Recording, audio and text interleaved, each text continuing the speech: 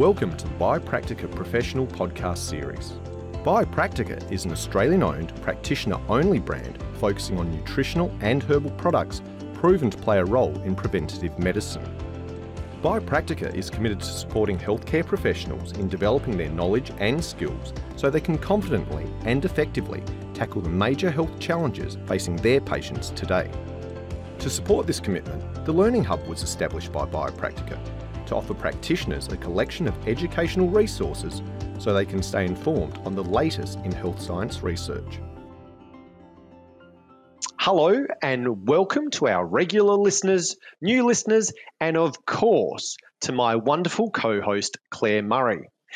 Today we'll be talking about the top 3 challenges when treating gut conditions. So Claire, have we bitten off more than we can chew trying to identify the top 3 challenges when treating gut conditions? I feel like I just need to pardon that pun on your behalf, Paul. Why, thank you. Someone needs to.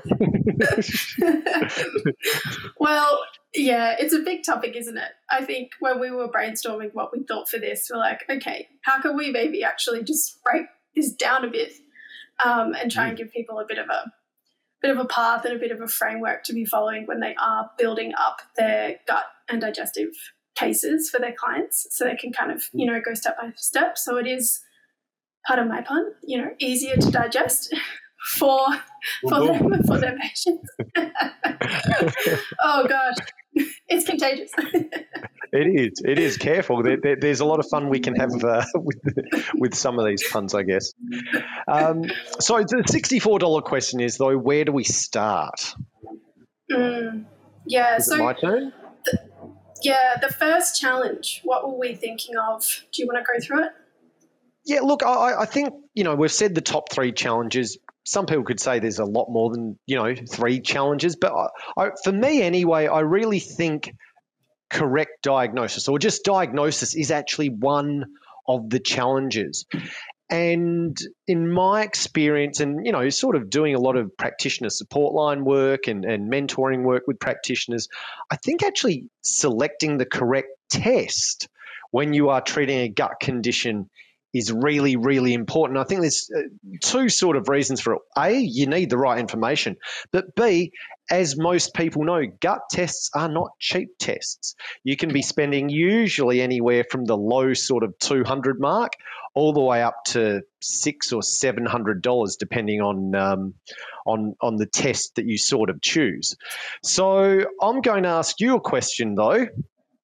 Are there any sort of tests you would at least always have in the back of your mind, Claire, when you're seeing someone with a gut problem?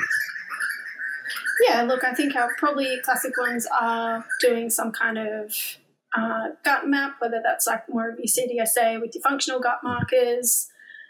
We can also do our microbiome sequencing now. So if we're more wanting to do that deeper dive on the microbiome, if we're thinking that's a real key issue for a patient.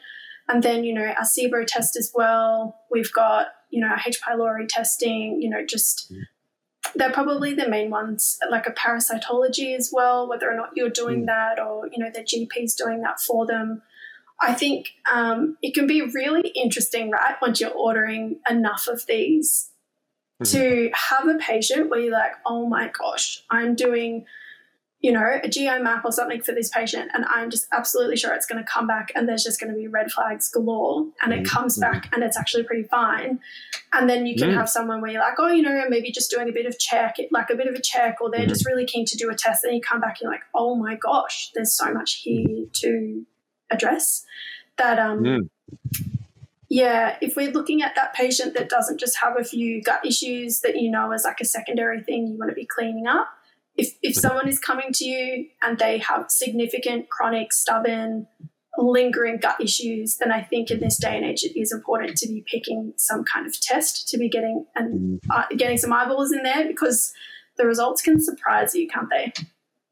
Look, absolutely. And I think sometimes practitioners, and well-meaning as they are, can actually sort of sometimes just say, you know what, I've seen SIBO all week.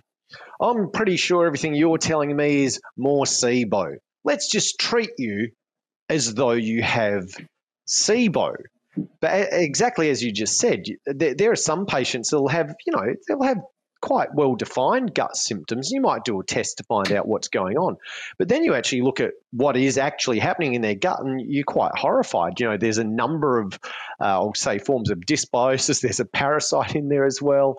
There's a whole range of things. And I do think, for me, one of the challenges, even, having been in practice for a long time, is actually trying to make sure you select that correct test that gives you as much information as possible. And I also think, though, sometimes SIBO testing can be a little challenging, only because you've got the different kinds of SIBO tests. Is there, hydrogen? Is there methane? And you have to order different tests to really get the best results from a SIBO test. And I think people also need to keep that in mind as well. But I just want to go back to something else you said, which is, though, you sort of made a comment, the more you do these tests. And what I was thinking when you said that is, the more you do these tests, the better you get at actually picking what's going to be appropriate for your patients. And I think if you really are starting to see a number of gut patients, I'm not someone who wants to test everyone for everything, because, as I said, it can get really expensive and you don't always get the most information. But I do think with chronic gut conditions, doing a test, selecting the best test is going to be really, really important. And I think, if we are dealing with someone that does have that significant gut presentation, we want to kind of make sure that we're getting it right, aren't we? Because if we're X amount of months down the road and they're not responding, we didn't really necessarily give them the right supplements and the diet wasn't quite right because it wasn't, we didn't right from the get-go select and figure out what was actually going on with them. That's not the ideal place to be. And, at that point, you're really needing to go back and review that diagnosis and be like, all right, we just got to dig a little bit deeper. So I think just getting really comfortable with taking your time, taking the case, like what are their signs and symptoms, and then what's that pointing towards. I think a lot of people could maybe agree that the patients that we're seeing these days, they can be more complex, they can be more chronic, they can be a little bit more resistant to treatment potentially. Like if someone has those significant gut issues, I think they're a really good group of people to be doing some kind of test for, just to make sure that we're getting all the information that we need. Look, now I just want to make the comment, I think if you're really not sure what test to use, a lot of the testing companies will have practitioner support, and can actually speak with those labs themselves and say, look, I'm seeing someone with this symptom, this symptom, and this symptom, but I'm not sure what test to choose. And so if you really are lost, if you really don't know what to do or where to start, sometimes can actually call those companies and get some really good information that might at least help you make a better choice as to what test you should be using with your patient. I think that they can be really good. Oh, sorry to interrupt, Claire. I was just keen to know, I want to know what you do when you do a test and it comes back fine, but this person obviously isn't fine. Oh man, how wild is that when that happens? I don't look forward to those days. Yeah. I remember like a few of those tests stand out in clinic, and in talking to practitioners as well, them doing like microbiome sequencing, and then they're like, this patient has really got a lot of gut issues and it's coming back that like their microbiome is just in tip-top shape. What's going on? And, I think for those people, the answer is probably a little bit more nebulous. And for me, I always immediately then start to go more into that stress, vagus nerve, sympathetic, parasympathetic, like what could be happening in terms of their motility, their, the governance of their nervous system over their immune function, all of these things that a gut test can't necessarily pick up because it's like down at the place. But if it's an upstream driver, then, we can't really see it. So you cannot deny, right? If a patient is sitting across from you and they have gut symptoms, they have gut symptoms. It's real, and there's things that we need to do about it. But if it's not coming up on a test, then we have to go, okay, well, what else outside the gut could be causing it? Because something is. Look, and it is really, really important, I think, to look at that and consider that. And I guess one of the points I want to make is I don't think there is ever a test result you really necessarily do or don't want. A test simply shows if there is an issue there or if there is not that specific issue that you're testing for there. And I do think that if a test comes back that someone's fine, we have to ask ourselves as practice, did I make a poor choice? Did I not really think about what test I was testing for first? So often when I'm thinking about doing a test, I'm asking myself, well, if it comes back as positive, what's this mean? If it comes back as negative, what does this mean? As opposed to just being someone saying, I want to prove that XYZ is happening or that this parasite is there. And I think, though, for me, when it comes to the gut, then if the test somehow comes back clear, that's when you say, wow, this person says they're a little bit stressed. Maybe they are off the Richter scale stressed. Yeah. Perhaps I should have done an adrenal test rather than a CDSA. Yeah, maybe they're not quite as in touch with that, or just that, people can become very adept at juggling a lot of plates, and then they're like, oh, this is just my normal. This is fine. Yeah, you're right. And that definition of what stress actually is gets rewritten and kind of upgraded and upgraded and upgraded. And that it is really quite personal. Totally. So it's interesting because, you talk about, just when you mention that how busy people are, et cetera, and that, they'll often downplay their stress, or they think that I should be able to deal with this. I should be able to deal with all of these things going on. I should be able to deal with 18-hour days with no breaks. That's all normal. But that, for me, leads to the next thing because, we're saying today what are the top 3 challenges when treating gut conditions. And when I find people that stressed, now very often I'll find people will absolutely have some kind of microbial imbalance in the gut. And they also are very stressed and often wonder what came first, chicken or the egg, but that's not what we're talking about today. But what it means, though, is that very often these stressed people are going to need dietary changes. And I think my next sort of key thing is, well, okay, getting your test right, but then getting the diet right is going to be really important for them. What do you think? Yeah, and you kind of see this having 2 prongs, don't you? The challenge A is picking the right diet based off, that I've figured out actually what is going on for this patient.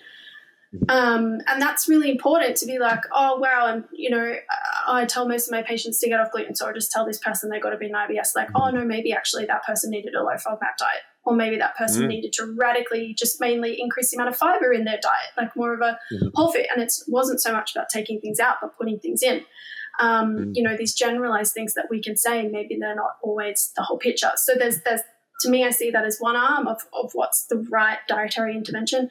And then the second arm is, where I think a lot of the challenge can come from is my patient taking on that dietary advice and adhering to it and being excited about it, and, compliance basically is the phrase there, because depending where someone's gut is at, these interventions, some of them can be pretty full on in terms of it can radically be changing the way that a patient is eating, don't they? And I think that, topic today is about challenges, and some of those challenges are, I guess, communicating to patients exactly why they need to change their diet. I mean, when people have been suffering for a while, they don't usually need a lot of convincing as to why they need to change their diet. What they do need to know, though, is how. And what I mean by that is, well, what do I avoid? What do I eat more of? How do I alter the timing of my food? Those sorts of things. And I think that really is one of the big challenges. But then again, you find the people who will sit in clinic, look you in the eye and say, oh, yes, I'll make all these dietary changes. Oh, yes, certainly. And then when you speak with them 2 weeks or 4 weeks later, when you see them again, they went, oh, I wasn't really very good with that. Oh, I didn't, for example, I don't know. I couldn't stop eating bread, or I couldn't stop having milk chocolate every night, or whatever the case. Or I couldn't stop drinking wine, or whatever the case may be. Those are a lot of the challenges. And I guess that's the thing when it does come to diet as such, is that it's not just about picking the correct diet. It's about and giving them the correct diet. It's getting them and educating them and giving them tips and strategies to actually stick to the diet. And I think that sometimes, once again, if we're really in a rush, or if we don't have enough printed material, giving people the tips, everyone talks about life hacks, giving them the hacks to do a diet so it's achievable and it's relatively, I think, relatively easy, or as easy as you can make these things, I think is really, really important. Now, do you have any one hack you tell your patients with any specific diet that comes to mind? Yeah, I was thinking as you were talking. One thing that I really love to do with my patients, I don't know if you call it a hack or not, is like just having that recognition that we are emotional beings, not mental-based ones. And so, if all we needed, for someone to stop smoking was to tell them that smoking's bad for you, then it would work, right? But we have, and I know that has an addictive element, but like so many things, habits that aren't great for us, it's because we have an emotional attachment to those things.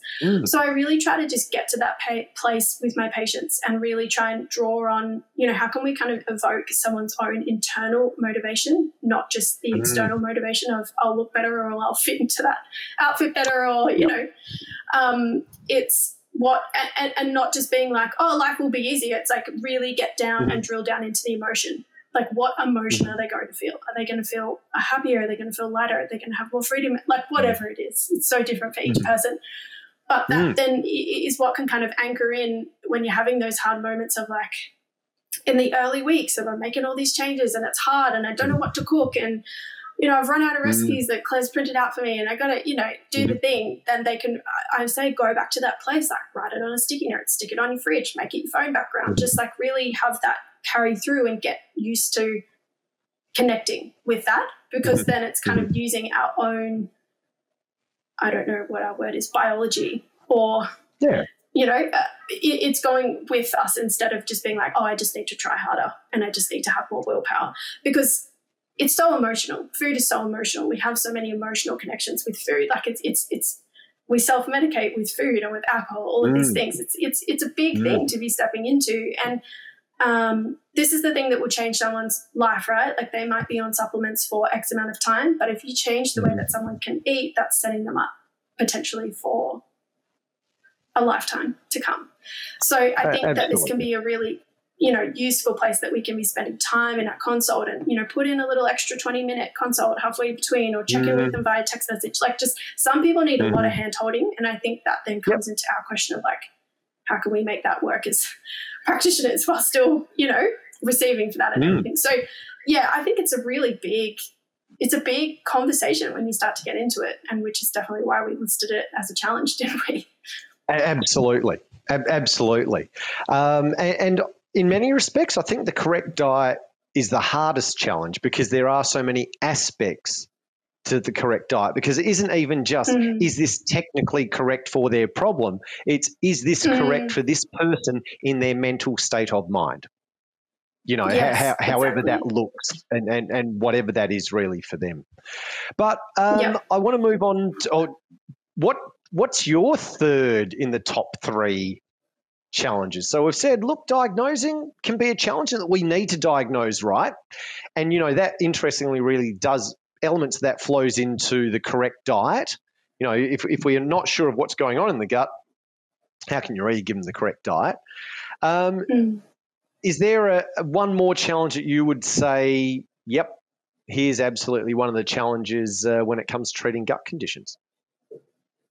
Yeah, well, I think that kind of flows on pretty nicely, doesn't it, to then moving into the treatment that we develop. So, and that again, it has those two elements of, am I picking the correct things, the correct supplements, the correct intervention for this patient? Have I diagnosed them? Not that we can diagnose, but have we really found out what's going on? Have I picked the right diet that's going to be doing some of that heavy lifting on what is kind of left over that I need to be coming in with my supplements or my interventions? And then there's that compliance element with that as well. So, yeah, I think this is another one that could probably be a podcast in and of itself. But, like, what do you think? Right. Like, when you're kind of, this first element of, like, picking the right things, picking the right group of, herbs, supplements, probiotics, how do you go about it? I was going to say, one of the key things for me when it comes to treatment is absolutely, when we're dealing with gut issues, is generally selecting the right probiotic. Because as you've said, there are certain times when I'll absolutely have people who come back with, I'll say, decent gut results from a test, say a CDSA, and it's actually decent. Or, your microbiome map, and you go, this is decent. It's not without any flaw or any fault at all, but it's decent. And to me, at that point, still choosing the right probiotic, looking at any evidence-based strains of probiotic, looking at the studies that go with that probiotic. And one of the reasons I think when it comes to treatment and probiotics, it's so important to go for the evidence-based ones is because you can look at how many weeks and what dose they actually did in the trial to get an outcome. And so it's not, I think that's a really bad problem. I'm going to give you 3 probiotics a day. Because a patient might only need 1 per day, depending on the strength. But once again, we need to go back to the research to see how did they treat these people with XYZ gut problem, whatever it was, to get that level of benefit. And I think, for me, when it comes to treatment, one of the it's probably not a challenge. It can be a challenge to choose the right probiotic. And I guess my point is, if we don't put in time, if we don't put in effort, if we can't go and actually look at the science behind it, will we actually be choosing the right probiotic? And I just think for me, when it comes to gut issues, the correct probiotic given for at least 3 months or even maybe 6 months is a key foundational part of treatment. And it's going to do a whole lot more for them than having a nice natural yogurt every day. And I'm not saying that may not be appropriate for some people, but I think we need to give them more. So for me, that's probably, one of the key things when it comes to actually treatment as such. What about you, either in relation to probiotics or something else that you're always looking at using in different treatments? Yeah, I was thinking when you were talking about the probiotic element, like that evidence base, I think is so important to get the dose right. And I think and I hope, like as a profession, that we're kind of moving towards this place where we are really being specific and selective with picking out strain-specific probiotics because, it wasn't that long ago, and maybe it still persists out there a little bit, maybe even with our patients as well, that like more strains is better. And I'm just going to, I want the capsule that has the 10 strains in it. And it's like, you can guarantee that when you're dealing with the product like that, often that maybe not even all of them are listed down to the strain level, potentially. So you don't technically know what you're working with. And then maybe if the evidence says, 10 billion and it's got like 500 million in there, it's like, this is not getting me where I need to go. And I need to be specific and targeted. And if I'm going to go to this effort of, getting my patient's heart and mind on board and getting this compliance happening, it's got to be the right product.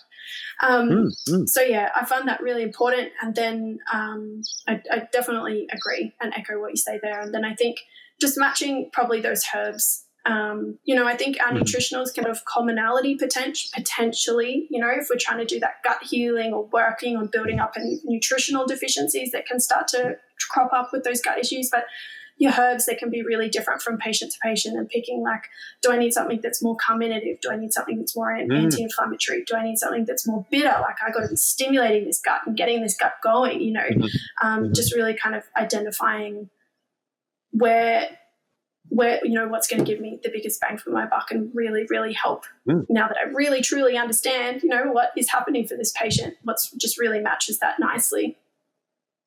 Look, and I think you made a really good point there that, sometimes I think when we're talking about gut health and herbs, we're talking about those antimicrobials and whether we can go and drive out every living organism from the gut.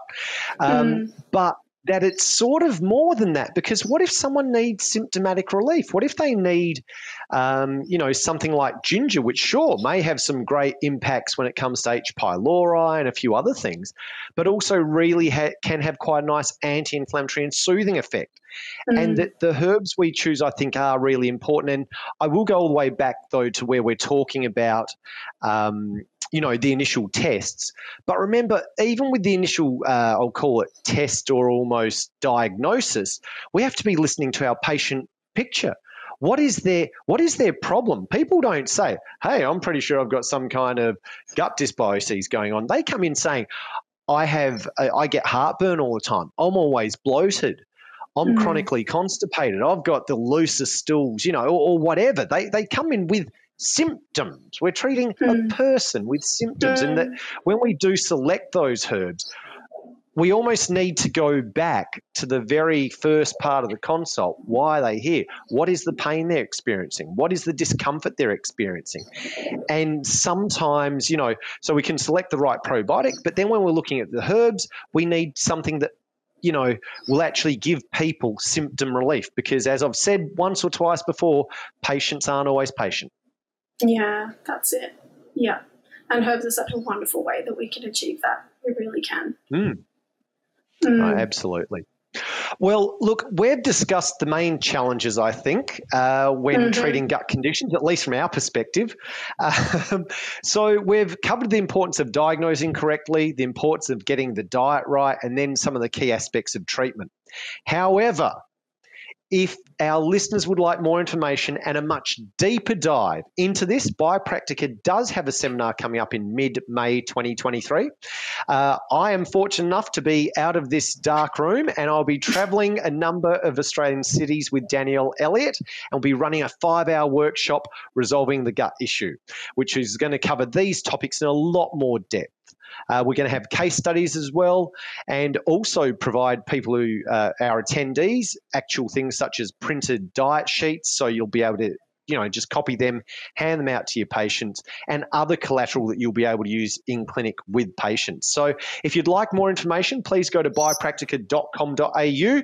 And as a special offer to our podcast listeners, if you enter the word podcast when booking in, you'll get a discount on the seminar price. Well, now that I've finished with that piece of unashamed self-promotion, I'd like to say thank you to my co-host with the most, the awesome Claire Murray. Thank you to everyone listening. And we hope you tune in again soon for our next podcast. So thank you one more time, Claire. Take care, and I'll see you soon. Yeah, thank you, Paul. Be talking again to you soon. To continue the conversation or find out more about our products and educational resources, please head to biopractica.com.au. Biopractica, empowering healthcare professionals.